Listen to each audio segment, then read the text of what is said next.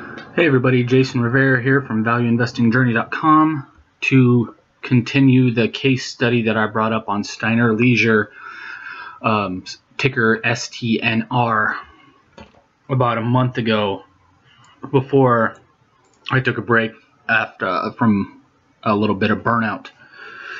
Alrighty, this case study is being done on a company that's about to be bought out, and I'm doing the case study to see if I made a mistake. About a year and a half ago, early 2014, I looked at Steiner and found them to be overvalued. I liked the business, thought they had some minor competitive advantages, but I found them to be overvalued, so I didn't buy them at that time. And then I lost interest in them, stopped following them for almost 2 years, until last month I saw that they were getting bought out by a private equity firm. So I wanted to go back and do a case study to see if I messed up in my original analysis almost 2 years ago, or if the private equity company who's buying Steiner now is making a mistake in buying them out when they're overvalued. Alright, so here we go. Got all the tabs open like usual on Morningstar. First off, I guess I need to tell you how I did this. I went back and reanalyzed the company from early January 2014 when I first found them, and then I analyzed them now on a preliminary basis using my preliminary analysis checklist, which is sent to all subscribers, Value Investing Journey free subscribers. So I did that, and then I will tell you my determinations at the end, and then we'll continue the case study from here. But what I found is last year, as of January 2nd, 2014, the company was worth approximately $723 million. Its market cap was approximately $723 million. It paid no dividend. Its trailing 12-month operating margin was 7%. Its 5-year average operating margin was 8.2%. The total number of shares decreased from 18 million in 2006 to 15 million at the beginning of 2014, or decreases 17% at that time. All this is great, or pretty good. The operating margin isn't great. The decrease of shares is great. This all can be found in the key ratios tab on Morningstar. And from here, I just used this column right here for the numbers to calculate all the numbers, since this is at the end of fiscal year 2013, which is the beginning of fiscal year 2014. So if you're following along, make sure to reference this year's numbers on this page, and also the income statement, balance sheet, and cash flow pages as well. Anyways, let's get back to the numbers. Book value per share increased $9.58 a share in 2006 to $26.77 at the end of the year. That's fantastic. Increase of 179% in that time period. That's incredible. That's always something I love to see. Increasing the book value of the underlying shares while decreasing the number of share count means that the company is doing great things internally, increasing the internal value of the company, even if the share price doesn't reflect the internal value. Underlying book value of the shares rise over time. That means that the company's share price will rise about in the same number. Maybe not at the same time, but they will rise eventually if the company keeps continuing to do well. Its ROIC, let's go down a little bit here. A trailing 12 month at that point was 10.7%, and its 5-year average before that was 13.3%. Pretty good. I look for anything over 10%, so this fits that criteria. Same thing with ROE. ROA here 13.2%, 5-year average 16.9% before this. Pretty good, but when ROE is higher than ROIC, it means the company has debt. So that's something to look at, and I'll look at that when we get to the financial health page or a tab on this page. For now, let's go to the cash flow page. Good free cash flow to sales margin, anything over 5% means the company is producing a lot of cash. And compared to the amount of sales it has in this case, in this year, or at the beginning of 2014, it was producing, for every $1 in sales it had, it was producing 7.6 cents of free cash. Again, anything over 5 cents for every dollar is considered really good. 5-year average FCF to sales margin was 8.9%. Again, great stuff here. Now we go to the efficiency ratios tab and look at its cash conversion cycle number. What this number tells you is how fast the company turns its inventory and into sales for the company. The lower this number is, the better, and this number can be negative for companies like Walmart, Amazon, and the like. If you see this number rising over time, you need to figure out why, and if you find out it could be because a company isn't selling inventory as fast, which is always a bad sign, because if the company is not selling inventory as fast, that it might have to write down the value of some of this inventory, which would destroy value within the company. So you always want to see this number going lower over time, and since 2009 it's fallen nominally. I've calculated, at that time I calculated its EV to EBIT to be 12.43, its EV to free cash flow at 11.45. I like to see both these numbers below 8,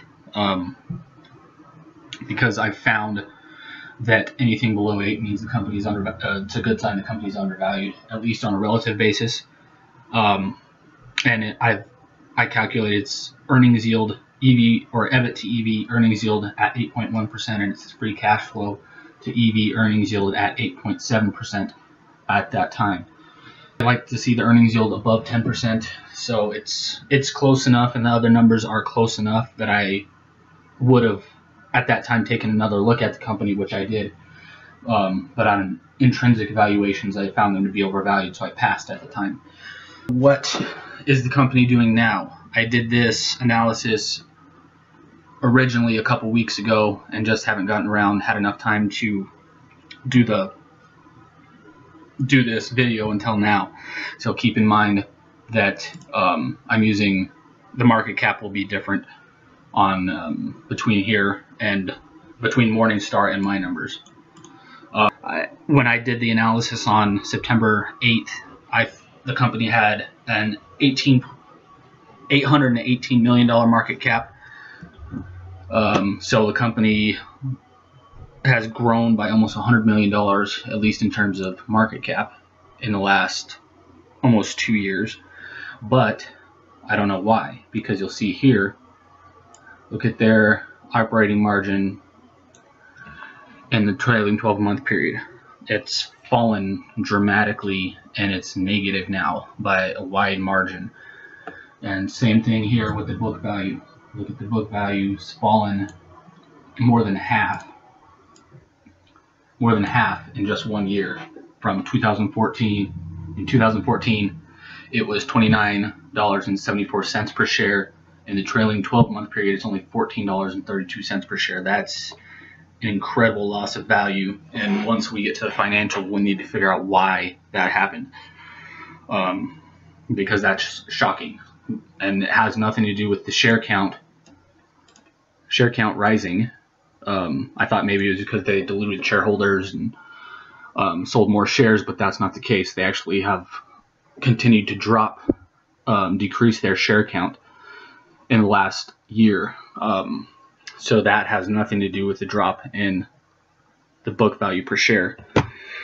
And you'll go down here, go back to the profitability tab, you'll see the ROIC and ROE both are negative, and by a wide margin. And the debt, we can also see the debt level has risen in the trailing 12 months because the percentage difference between ROE and ROIC is a lot bigger than it was in the beginning of 2014.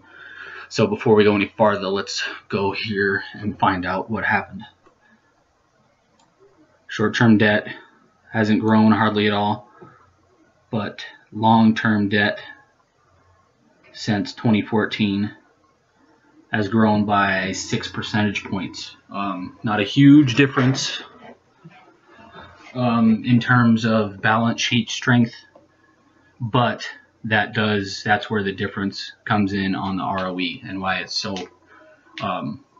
much worse than the ROIC in the trailing 12 months. Let's go back to that. Negative 54.3% versus negative 39.1%. The more debt you have, the more ROE is magnified compared to ROIC.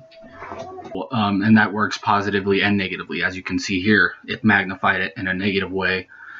It can magnify it as a positive way as well if the company is doing what it should be doing, which apparently in the last year Steiner hasn't. And in the trailing 12 months, its free cash flow to sales margin has actually dropped as well. In terms of book value, ROIC, ROE, free cash flow to sales, a lot worse company this year than it was almost 2 years ago. That'll be, and that just goes to valuation as well. I couldn't calculate its EV to EBIT or EBIT to EV earnings yield because EBIT was actually negative by 161.9 million in the trailing 12-month period, which is a massive difference from its EBIT in almost 2 years ago of 59.6, positive 59.6. So that's a swing of almost more than negative $200 million in less than 2 years. Again, something we'll need to find out why and what happened in the financial reports. But I was able to calculate EV to FCF and FCF to EV because the company did have positive free cash flow. But again, this was lower, 44.6 this year, or in the trailing 12-month period, versus 64.7 at the end of 2013. So what does this mean? Well, the company's worth more on an enterprise value basis, but it's producing less profitability, which means that the company's even more overvalued than it was almost 2 years ago, again, on a relative basis. So this, in the trailing 12-month period, I calculated its EV to free cash flow at 19.7 versus 2 years ago it was 11.45. That's an increase of 8 points and means the company is even more overvalued on a relative basis than it was before, or almost 2 years ago. And same thing with FCF to EV earnings yield. It's lower at 5.1% in this time period than it was almost 2 years ago at 8.7%. So what happened with the shocking loss of value, and why is the company being bought out for such at least on a relative basis, a massive overvaluation, especially compared to 2 years ago? Well, that's where we will dig into the financial reports and find out in the coming weeks what happened and who made the mistake, or am I missing something in the financials? Does it have a lot of NOLs, deferred tax assets, those kind of things that the private equity firm wants to use? That could be the case, but we will see. So please let me know of any comments or concerns in the comment section below.